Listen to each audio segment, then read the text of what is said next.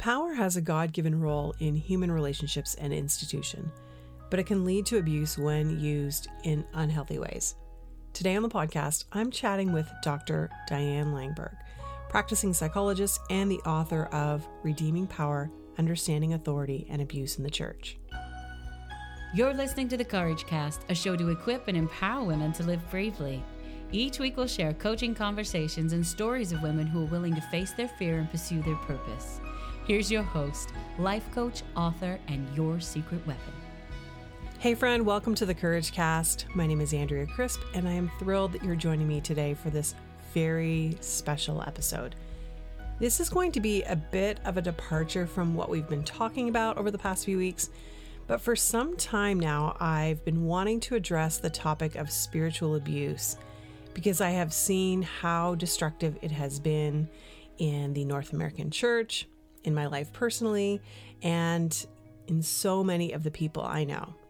And I believe that when we take a holistic approach to our lives, then we can see that healing is possible and we can thrive in every area.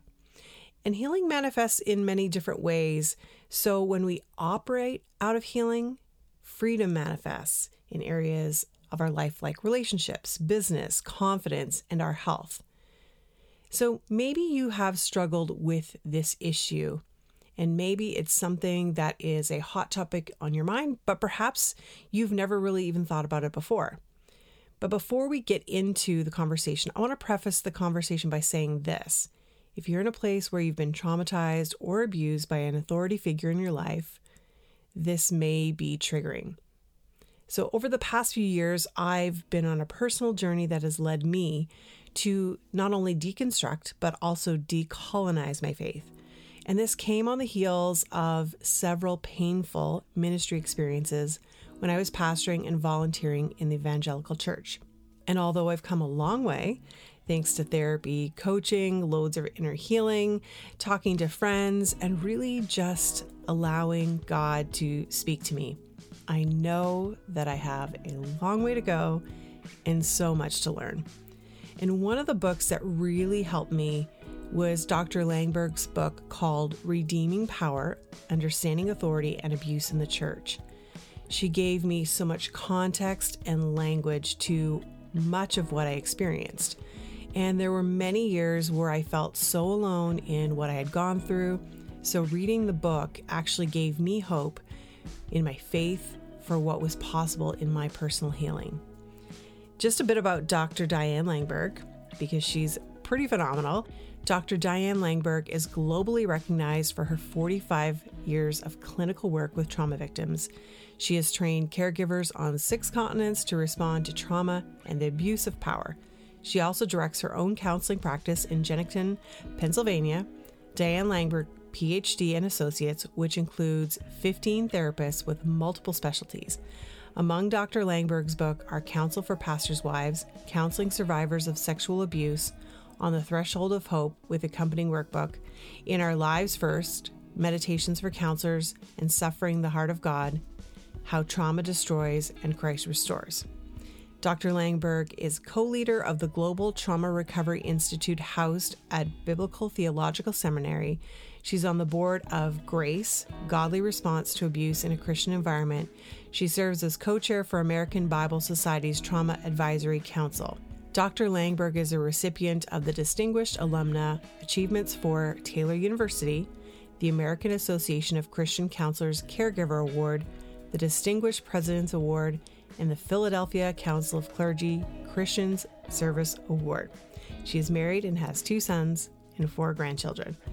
Okay, that was a mouthful. This woman is so well renowned in the space and has so much to offer our generation. So I hope that you enjoy this conversation as much as I enjoyed learning from Dr. Langberg. Dr. Langberg, I'm so excited to have you on the Courage Cast today. It is my absolute honor to chat with you. I have been following your Twitter feed. I am also just finished reading your book, which I highly recommend for people to read, called Redeeming Power, Understanding Authority and Abuse in the Church. And this is something that I have been talking with my audience about, also my friends, people who I do life with. This has been kind of one of the hot topics. So I am very, very honored that you are on the Courage Cast today. Thank you. It's a privilege to be here. Now, of course, I want people to get to know you. I love for my guests to just share a little bit about themselves, because I feel like I really can't do justice to tell about you. You're you. And so I'd love to know like a little bit about you, and as well who you serve and who it is that you're really interested in speaking to. Well, I've been around for a while and came to Philadelphia in 1970 after just graduating from college to pursue a master's in psychology, which then turned into a PhD in psychology. And it was a time when there were very few women in the field. I was the only one in my doctoral program. And the Christian world thought I was making a terrible decision. My gifts were for my husband and children, neither of which I had. And I was wrong to get a degree in psychology and have a job like that. I obviously didn't listen and proceeded to begin work in a university counseling center and also in a private practice with a Christian psychologist, and ended up with many females coming to me because of my gender. I was in my early 20s. They didn't come because I knew what I was doing. And I began to hear all kinds of stories. My father used to do weird things to me. My husband hits me sometimes, and began to understand. I was also working with Vietnam vets and began to realize that the symptoms the women had and the symptoms the vets had were quite similar. Trauma was not a word in the psychology world at the time. Post-traumatic stress disorder was not a category until 1980.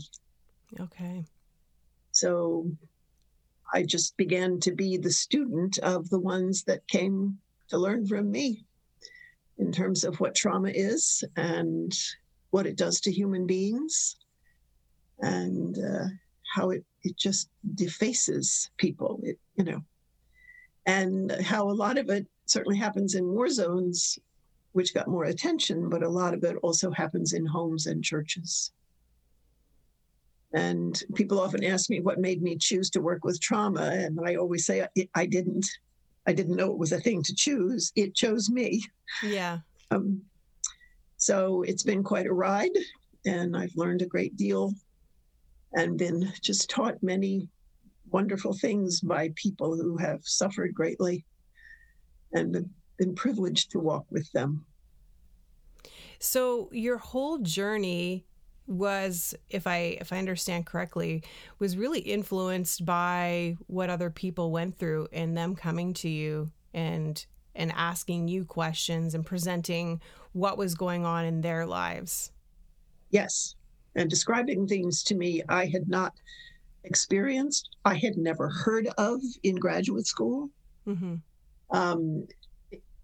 When I was in my doctoral program, one of my mentors, a woman who was a psychologist, professor, was part of a group of women in Philadelphia who began to establish Women Organized Against Rape. And it was like the first of the first. Right. So there really wasn't anything there. And I think I say at the beginning of the book that you mentioned, sitting with somebody who was an incest survivor, was trafficked, so that was not a word at the time, and saying to her, I don't know how to help you. You have to first teach me what it's like to be you, and then I'll find a way. What a position to be in for you to then say, I don't have the answer, but let me help you find the answer. Yes. And she then did. Doing the work. She did. I think sometimes we underestimate the power of that, of the fact that, when people do come to us with their problems or things that are going on, that if we don't have the answer, instead of turning a blind eye or going, okay, well, I'm sorry, I can't help you, I can't do anything, Or, as many people said, you must have made this up. Exactly. Yes.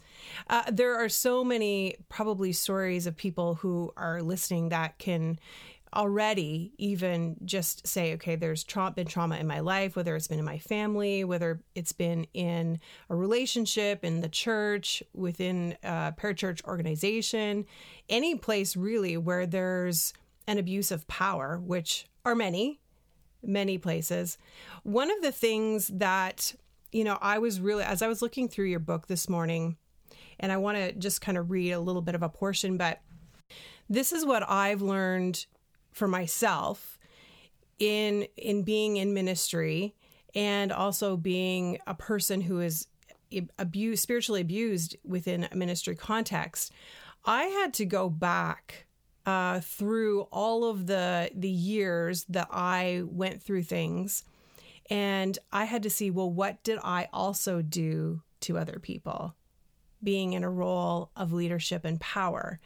And when I was thinking about that this morning, I recognized that when we're talking to women, especially who are women in powerful positions and roles, as much as it is important for us to understand and recognize the trauma and the abuse that we have, suffered, it's also important for us to recognize where have we perpetuated it as well. So you say in your book, our influence pours out perpetually, but if those in authority refuse to help others, turn a deaf ear, and harden themselves to the needs of others, then rejection, not care, becomes the predominant influence. And then just down the page, you're talking about God's directive. And you say, nowhere does he call humans to rule over each other. The man is not told to rule over the woman. Neither is the woman to rule over the man. They are to rule together in a duet over all else God has created. And I love that. And I think it's so important. That's kind of where I want for us to start today in the conversation, and understanding not only if we've felt like we've been in a position of being spiritually abused, or watching someone else go through it, but also how we are maybe complicit in that as well. And how do we change? So I think that's a really, really important thing, because I know for myself, like there was a lot of soul searching, even for me to go, what have I done also that perpetuated this type of behavior? So the one thing I really want to ask you is, first of all, what prompted you to write the book? Well, close to 50 years of clinical work. Plus traveling the world and doing a lot of teaching in places where trauma has been high. Part of what it took me a long time to begin to understand about power. First of all, I got taught about abuse, and then I had to learn about power, and then I had to learn about systems. And the fact that an entire system that carries God's name and says it's doing God's purpose can actually be doing terrible damage to God's people and others. And how systems work, and how when we turn the light on, say, on a leader in a system, the system feels threatened.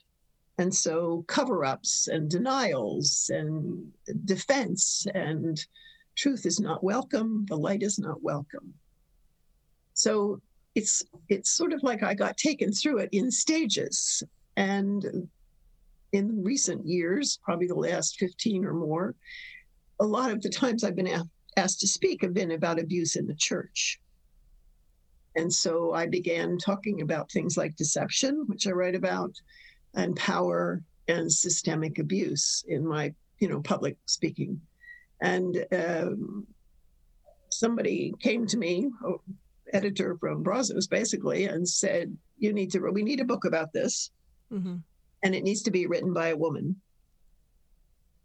And it needs to be written by you. So I obeyed, for a few months to think about it, because I knew I'd be sticking my neck out. And also talking about concepts that the church is not very familiar with, except by doing them, but not by understanding them and how damaging they are.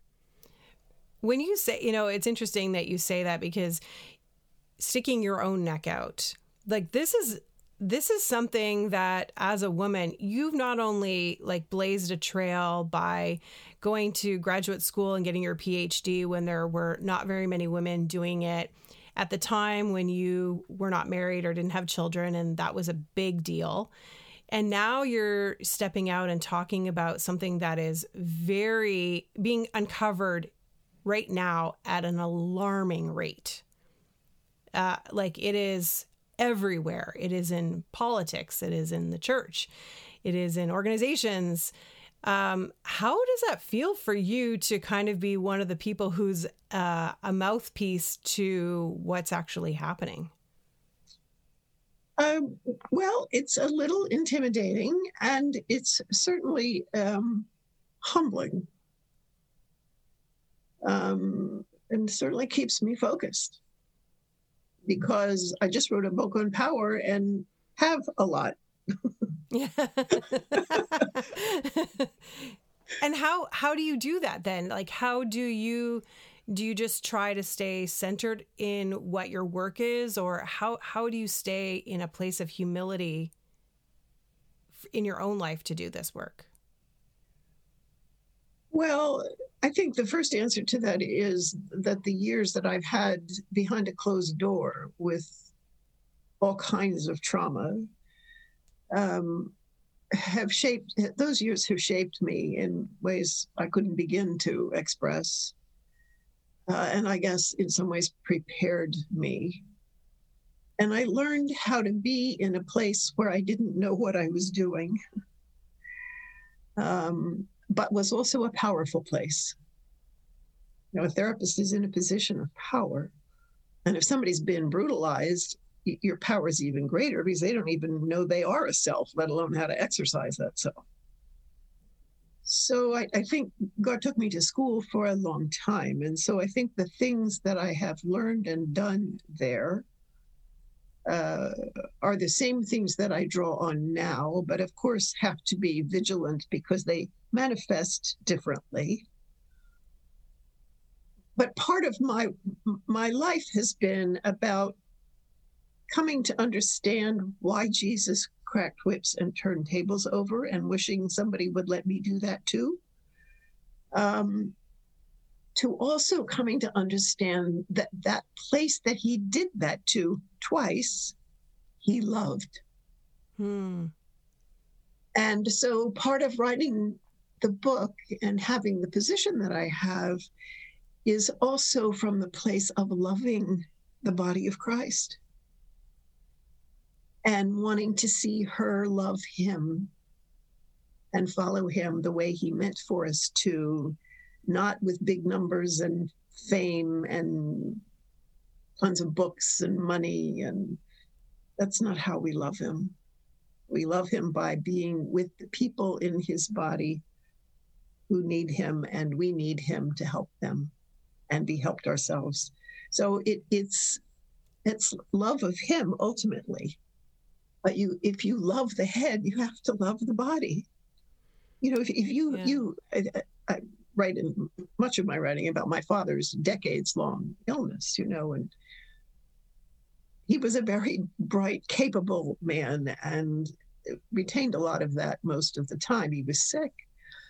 But loving him meant helping him tie his shoes. Loving him meant helping him walk. Loving him meant getting help when he fell down and he was too big to lift up. And so I see that as a lesson in terms of the body of Christ. If I love him, I love his body. And I help it where it's broken. And that's what he did. And that's what he calls us to do. Mm-hmm. I love that story of your dad. I know that, some people have been wounded within the church. And I'm going to get to a big question about, the difference between Christendom and following Christ. And that is something that I'm still trying to grapple with myself, even after being 5 years old and saying the sinner's prayer, and then being in ministry and all the things that I did over my whole entire adult life. And, but I think I question things more now than I've ever questioned in my entire life, which I loved reading your book because I think it just really brought me to, I thought to myself, now, if I had learned this versus some of the things I had learned, what would I've done differently? So I think that's so important. So I want to talk about what does a healthy power dynamic within a church, within an organization or relationship, what does that actually look like versus maybe an unhealthy power dynamic? Well, the short answer is it looks like God. But if you just take two of his attributes, he is love and he is truth. He is all power. That is always love and always truth. And he does not protect the human systems. I mean, you think about the synagogue in the Old Testament, the temple. It got blown to smithereens. You think about the one in Jerusalem, it got blown to smithereens. He does not preserve our systems when they do not honor him. Because when they do not honor him, he sees them as destroying the people that he loves. So he lets them get blown up, basically.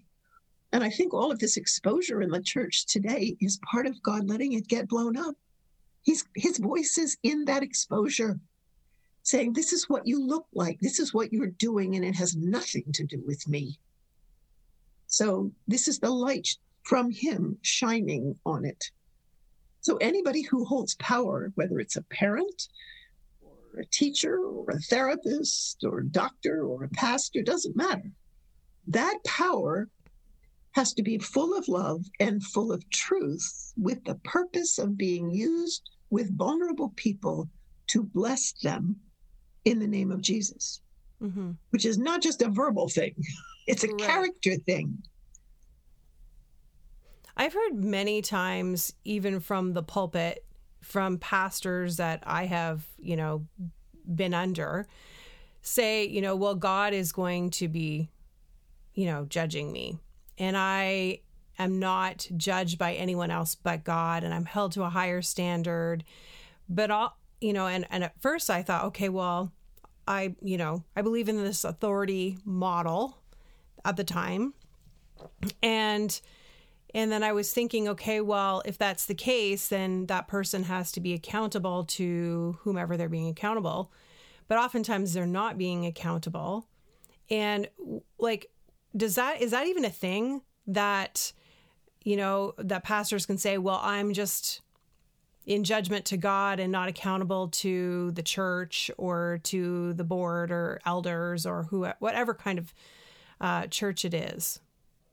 Well, last I checked, there are no exceptions to the fact that every Christian leader, pastor or otherwise, is a sinner. A ruined sinner. Yeah.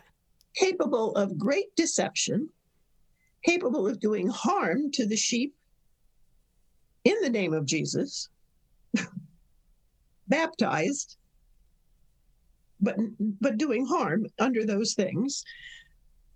And to say that I have no accountability to anybody other than God is to say I have no accountability, because that's not how God treats humans. Right. There aren't people, he says, never mind, you don't have to do anything with them. They're all called to righteousness. And part of the way he calls us is through our fellow men and women. It's like you walk by somebody and you step on their toe, they say, ouch. Now what are you going to do? Keep walking? Hit it harder? Tell them they made it up? They're crazy? That didn't really happen? No. If you're full of truth, you did step on their foot. And if you're full of love, you will stop to see what you can do to help it. There's no exceptions in the Christian world to that. There's no one who's not a sheep. Right. I mean, Why is it so hard for them then to say I'm wrong, or I have done wrong, or I didn't listen, or I've not put you first? Why is it that they're Well, I think a lot of humans think that shows weakness.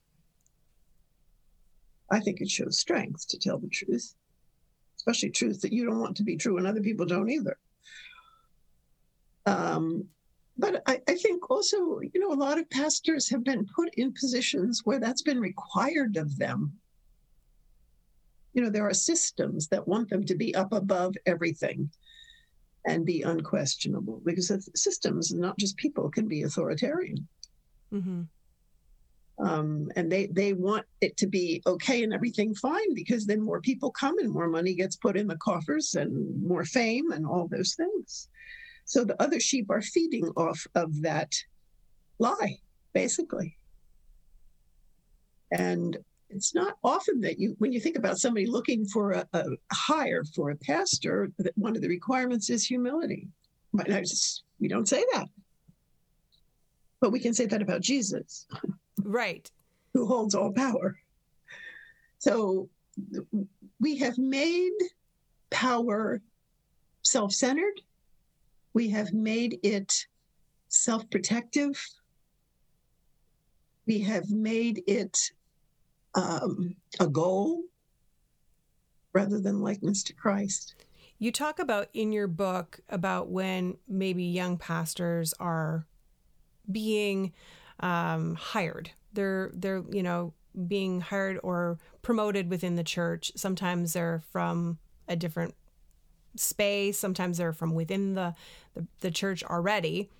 But you talk about how oftentimes we're looking for the gifts. We're looking for what can you do? And so little is looked at when it comes to, well, what is their character?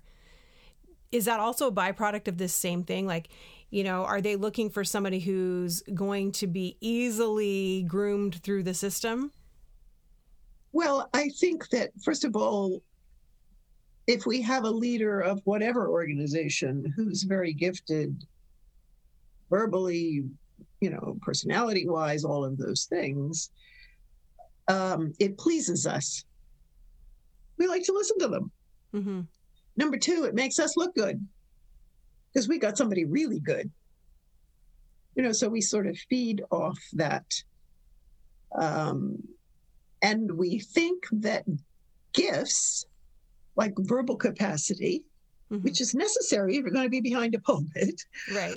But we think that those gifts tell us about the heart. And they do not. They are not the fruit of the heart. The gifts were put in you when you were in your mother's womb. They're just there. There are people with the same gifts who are sociopaths. It's not. There's all kinds of ways that gifts get used. But the character of the heart demonstrated in the life over time is what we should be looking for. You can have tremendous knowledge, all kinds of degrees, verbal power, emotional power, a presence that people are drawn to, that make people come to church and all of that stuff, and not have a heart that's like Christ. And everybody assumes you do. So when you're accused of not, they say it can't be so because look at these other things.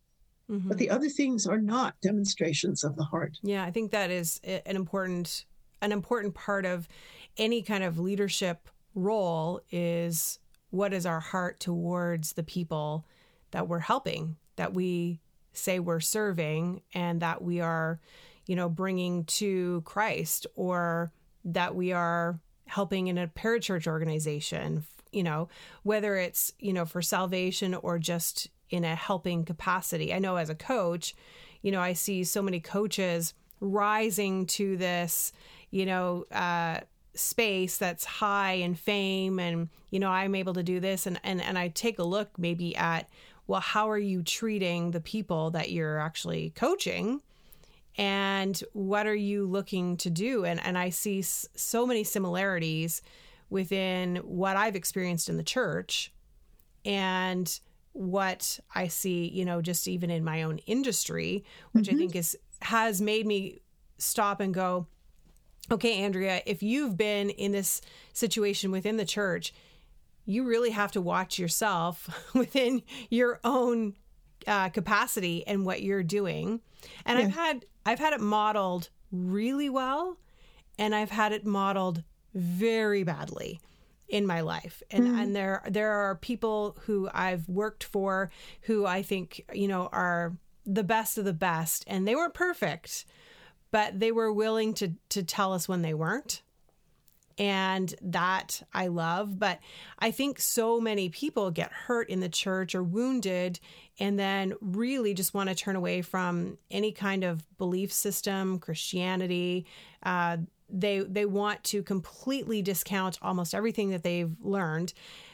And I think one of the questions I really want to ask you is, how do we regain that confidence or come back when there has been an abusive situation in the church? Maybe, if we've gone through something or walked through someone who has gone through it, like I know personally I have. Mm-hmm. How do we come back from that? Not everybody does.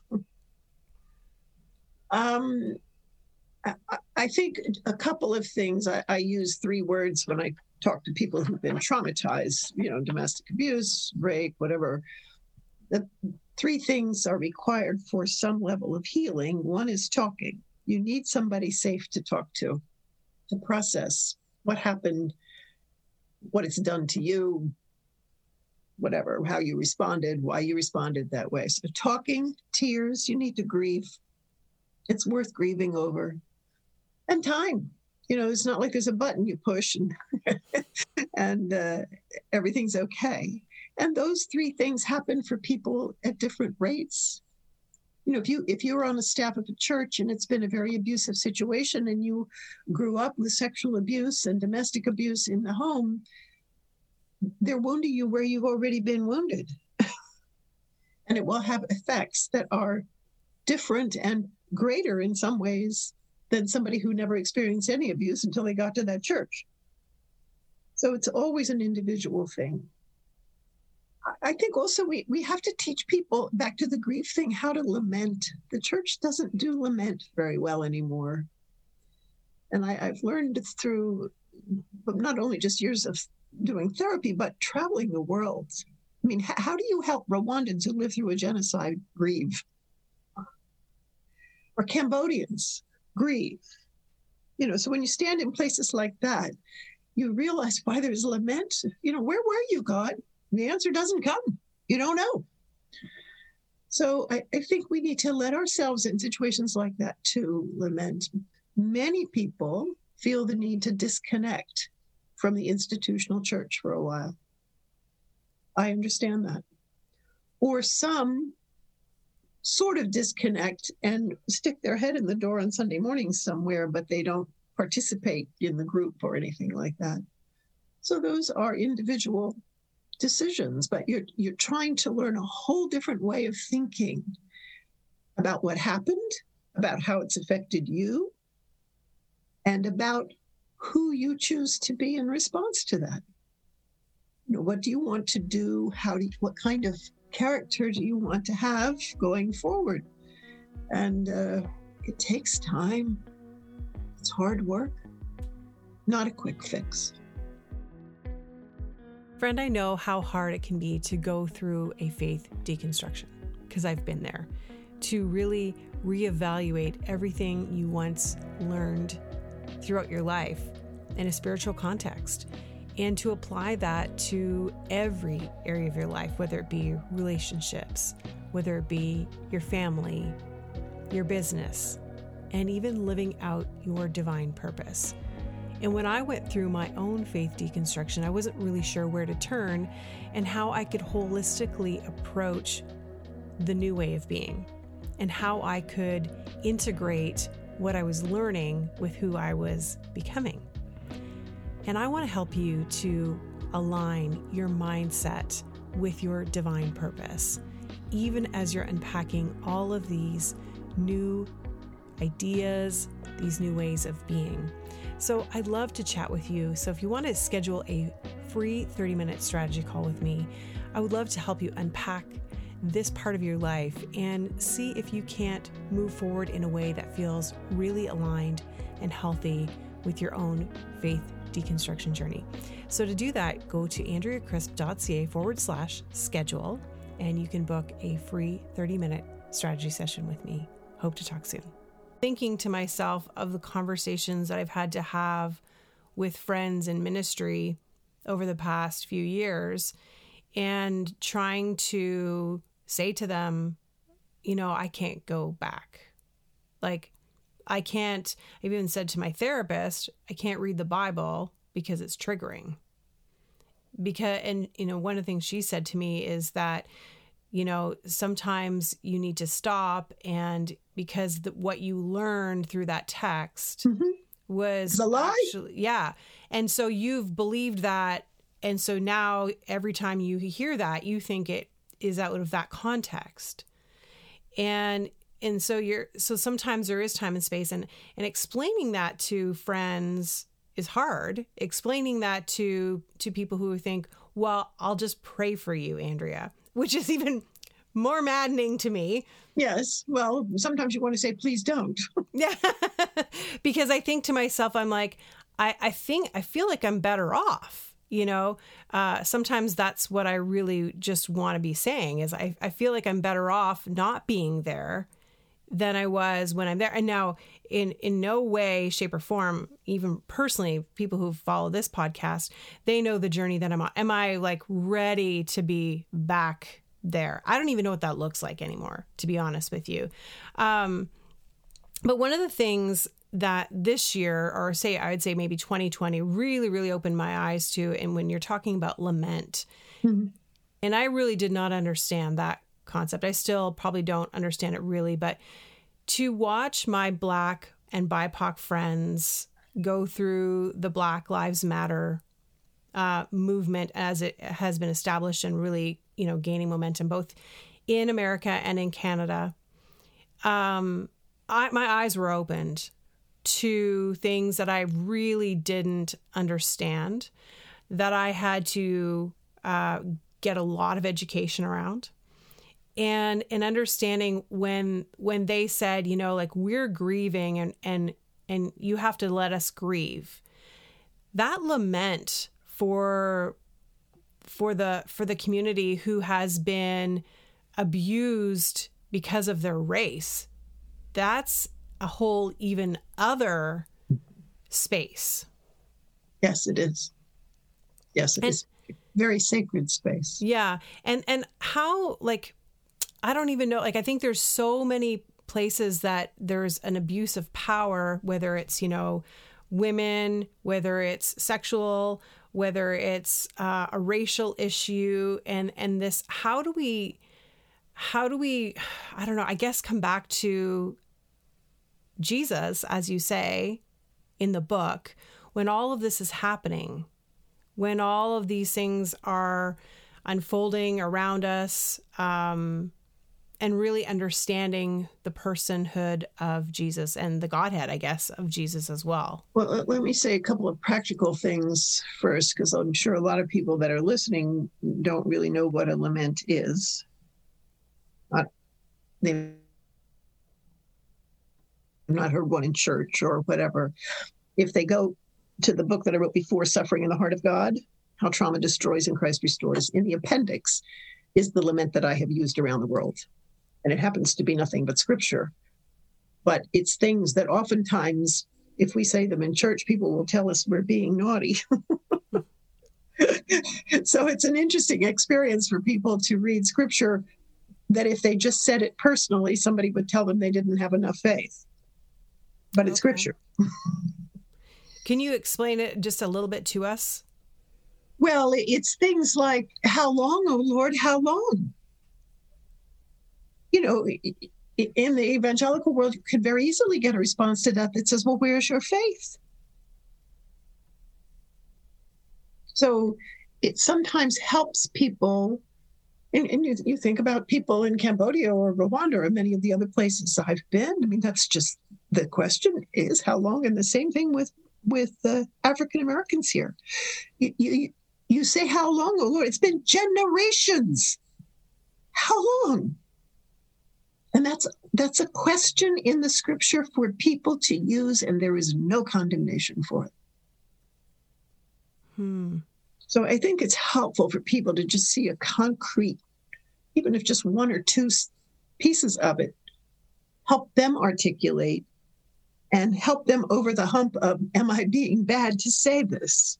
No, you're not. And being Jesus lamented, and he did everything perfectly. So, he wept over Jerusalem after he turned over the tables. So there are all kinds of things that we can do that help us let them happen and not have that reaction that we are afraid other people will have. But sometimes we also have for ourselves and shut ourselves up because we feel bad or guilty. The other thing I would say, and this is another just practical thing, it wasn't an accident that Adam and Eve were placed in a garden. And everything was perfect. And so I think when people can't go to church, often I have found they find quiet, peace, and a reorienting in nature. There are expressions in nature of what it looks like when things die. There are expressions of beauty that you really don't have words to speak about. There are just all kinds of things. And so I've often encouraged my clients through the years to find a place to sit, to walk, or to take pictures or whatever, as a place to be quiet, safe, and absorb beauty that comes from God. Mm-hmm. It's not organized church, but it comes from God. It was his idea to begin with, and we still have it. So I think that those are ways for people who get all tied up in knots about, I can't go to church, I can't make sense out of this, I can't hear this scripture read because I think this, and all of that. And then they end up being their own worst enemy in their own grieving. And so there are ways sometimes to get over those humps and still do the grieving and the distancing and all those things that are required for understanding and growth and healing. Mm-hmm. Doing that will in part help them see Jesus. That's what he did. He went up the mountain and looked at the stars after a terrible time in Jerusalem. I mean, he accessed the same things. And so I think part of what is most healing to people who've been through trauma and abuse and disregard and all of those things is to see he walked around in skin to tell us the truth about God. If you've been abused in a church or a system that names his name, you've been told a lie about God. Either overtly or subtly, you've been told a lie. He will only tell you the truth. And so understanding that when he touched the lepers, when he crossed the road, when he called the children forward, all of those things that are so little, that's what he looks like. He didn't look like the big Pharisees in the big temple making money. He wasn't there. They didn't look like him. He doesn't look like them. And separating him in tiny little ways like that over time is part of how people heal and see him for who he says he is and is. Not from the playbook they came away from. Mm-hmm. That doesn't tell the truth about who he is. Which would then mean we can ask questions when we're in a circumstance or a church where it's not leading towards what you're saying. Yes. It's okay to say, this doesn't seem to be measuring up to... This doesn't look like Jesus. Yeah. And I think that has been difficult for people to, in any kind of church, to question. Some people are obviously better at it than others, because I know people who do. But there's also things that happen that we just stay silent about, and talk about in your book about complicity and how that affects people in that have been abused. Can you just talk a little bit about what you talk about in your book about complicity? Well, I think, first of all, that all complicity is not created equal. I think, first of all, people are complicit because they don't see what they see. They've been so taught that the human system is of God, whether it is or not, that to question it is to be against God. And they don't want to be against God, which is a good thing, but they don't understand. And so there is complicity that sort of comes from being indoctrinated in a way of thinking about things, such as Christendom, as opposed to the person of Christ, that I think leads to some. There is also complicity because this is my church. It's doing well. I like it here. I'm comfortable here. I get honor here, all those things. And we defend. We circle the wagons. And we won't look because we want to protect the place. But it's protecting the externals and not wanting to explore. And then there's complicity that's just downright flat out. I choose to ignore this even though I know it happened. Mm-hmm. So it's all things human are on a continuum. Not all complicity is created equal. And I think part of what I would add to that is one of the things I teach is that all abuse, every kind of abuse, is also spiritual abuse. Yes. Because it's abuse means to mistreat somebody, to use them in a wrong way, to feed off them, whatever. You can't do that and not do damage to a soul. This is not possible. And so all abuse is spiritual abuse, which when you start thinking about abuse in a church gets very confused for people. Because they'll say, you're abusing the leadership or and they don't understand that abuse has been done to their souls. And so it shuts them up and silences them and confuses them. And they don't say. They walk around with these woundings. So I remember a friend of mine who confided in a leadership person in the church about an assault that had happened to her, and it was handled so badly that some of the friends that she had came to me and said, Andrea, this is what happened in leadership here at this place. And I was so dumbfounded, and I thought to myself, I don't even know what to do about now. Like, she's, said this has happened to her, and then they've treated her this way, and everything just slowly unraveled from that, and is still unraveling in this particular circumstance. But to me, I thought just even, silencing her in what has happened, and it even triggered me to realize where I have been silenced, whether it was through an assault when I was younger, or through just not allowing me to use my voice, silencing me from saying things, from speaking what I thought to be true.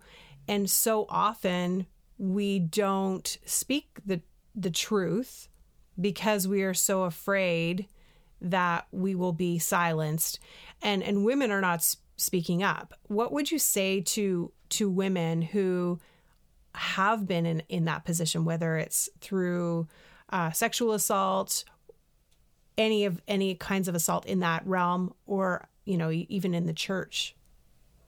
Well, if something has happened to you in the church, such as a sexual abuse incident or multiple, whatever, the first thing you have to do is find a safe place and a safe person.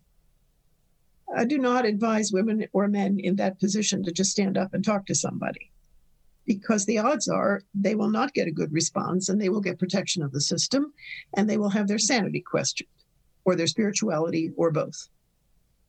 So I think it's very important to find somebody outside the system who understands these things, whether it's a therapist or somebody you know who's been through it and has, healed in many ways, something where you can tell the story and find out what a refuge would be for you, what telling would look like, and how to do it in the way that protects you the most. Don't do it by yourself, all of those things. I'm on the board of Grace. There are organizations that work with victims in places like that to help them deal with these things in ways that protect them. And I think oftentimes victims want to tell quickly because they want it to stop. They want to tell quickly because they're worried it's happening to other people, and it often is, all of those things. And they end up not being safe at all. And so they end up with more wounds. And it's not selfish to get yourself out of the fire before you tell everybody there's a fire. It's not. So I think that's the number one step. Because then if the response is abominable, you have a safe place. Mm-hmm. And it often is. It often is an abominable response. Mm-hmm. And that's what I've found, and I think I'm grappling with that. And that is personally where I've had so much of my own hurt issues and heart issues because, and I'm going to get to, something that I think is really important here at the end to just wrap up. But I know personally, feeling called into the ministry at 15 years old and, my whole aim as a worship pastor and a worship leader for me, and then as a young adult and youth pastor as well during the time that I was in full-time ministry, was I had a desire to connect people to God. That was my aim. I love music. I still do to this time. I actually, as of right now, I still can't listen to worship music because that's triggering to me. And there's only very few people that I can listen to at this point. But, feeling that disconnect from the church for me and this place that I wanted to serve, I didn't understand the difference between what this organization or system of the church is and Christ. And Christendom and Christ. And I think that is even where I'm grappling with is like, how do I come to terms? And that's the big question, I think, that I want to kind of just hit on as we close today, but is what is the difference between Christendom and Christ? Christendom is the global, down through the ages, human system that was created to some extent based on the gospel, which does not mean there weren't many, many people who participated in that and set things up and whatever that didn't love Christ thoroughly and do that well. History's full of people like that. My friends always tease about me. I love to read, but I particularly like to read what they call the old dead guys, which are theologians like George MacDonald and G. Campbell Morgan and whatever. So I'm well aware that there were those who fostered that system in ways that would please our Father.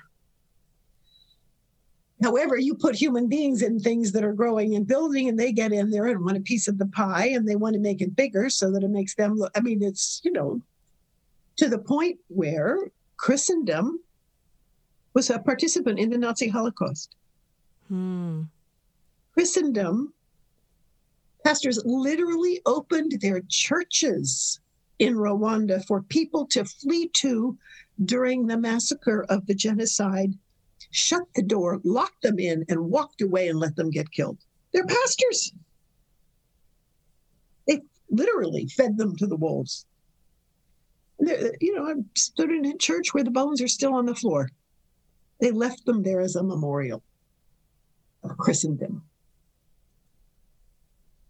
So what that means, of course, is that Christendom cannot be trusted to be true. Are there very fine leaders in it? Yes. Are there leaders who are trustworthy? Absolutely. Have I learned from them? I would not be the same person had I not. I've happened to have been in a church where I've had 3 pastors who have been godly men who have cared well for me. It's a small church, just for the record. But I was just about to ask. I'm like, please tell me where this church is. But the point is, I'm not saying all these terrible things are happening in Christendom all the time, everywhere. They're not. But human beings get a hold of them. I mean, look at what human beings have done to the family. Look at what human beings have done to sex. I mean, everywhere you look, we've ruined it. And many times we call it by good things having ruined it. But it's an abomination to God, and it looks nothing like him, and it's doing damage to his sheep. So you could have fire in your bones about that, and should. Jesus did. That's how come he cracked the whips and turned the tables over. But he also loved people and wanted them to be safe and honored and cared for, and wanted them to love him. So I think part of the work, particularly after being vilely wounded by Christendom, part of the work becomes not becoming like them. Oh, that's good. Because we become like them if we turn around and hate the church. They hated any flaw that made them look bad. We end up hating them in return. So we don't want to drink the Kool-Aid. We want to tell the truth, which is scary. We want to not be complicit, which is risky. We want to bring truth and love, which is of God, and not become like Christendom, either by joining with it and agreeing with it and hiding things and everything else, or by leaving it and hating the people in it. That is so powerful. Just even thinking about it, I'm at a loss for words, but I think it is so true and needed, is not becoming like what you've experienced. Yes. And your reaction to it. Yes, it's contagious. Yeah. And I recognize even, just throughout this year, 2020 and early 2021, as so many things are happening in the world and politically, and, it extends racially, extends in evangelical church. I mean, it is very, very widespread. And I think that it is causing so many people to question and react so poorly to one another that it really is damaging the name of Christ, when I think he really doesn't need our help anyways. He's A-okay on his own without us trying to come to his defense. I am just so honored I think I have so much to learn. I thank you for your work. I thank you for taking those risks and asking the hard questions and sitting and holding space for people while they lamented as well, and doing the work with them. I think that being able to access your work and you and what you are teaching us, this next generation, I think is so important in the healing process. And I just want to say thank you. I feel very emotional, actually, but I just want to say thank you. Well, you're welcome. It truly is a privilege to share what I've learned and long to see happen. Well, I hope that we can carry out what you are doing in a way that would just really honor Christ and being the work that you've done. So thank you, Dr. Langberg, for being on the podcast today. Quite welcome. The big takeaway for me in this conversation was probably when Dr. Langberg shared that every kind of abuse is spiritual abuse. I think that really stuck out to me the most because I've always just considered that different types of abuse would affect us in certain ways. But in reality, every abuse actually affects us spiritually. And that was really eye-opening for me and gave me a perspective on what happens when there's an abuse of power in our lives, whether it's in childhood, compounded through our family of origin, the church, relationships, the workplace, or even in a moment of crisis. I think we've only scratched the surface on this conversation, but I know I'm taking away so much with me to unpack and process. And friend, I want to encourage you that if you've experienced any kind of abuse in your life and you're not already seeking help, please consider finding a trusted therapist in your area or online so that you can start the process of what has happened in your own life and really get the healing that you need. I know for me, therapy has been transformative in my healing process and has helped me to understand how I can move forward in my own life as I continue to heal. So I want to thank Dr. Langberg for being a guest on the podcast. I mean, what an honor to have talked with her. She's an amazing teacher and role model. Of course, all of her information will be available in the show notes so you can connect with her as well as purchase any of her books. And she's kind of a rock star on Twitter, so you might want to follow her over there as well. Friend, we are going to be continuing this conversation over the next few weeks. I'll be sharing a little bit more of my own story and an update on my own faith deconstruction and where I'm at now. So thanks for joining me. Until next time, remember, you have everything you need to live bravely. If you like this episode of The Courage Cast, we'd love to hear from you. Leave us a rating and review, and while you're there, hit subscribe so you never miss an episode. Original music and production by Stephen Crilly.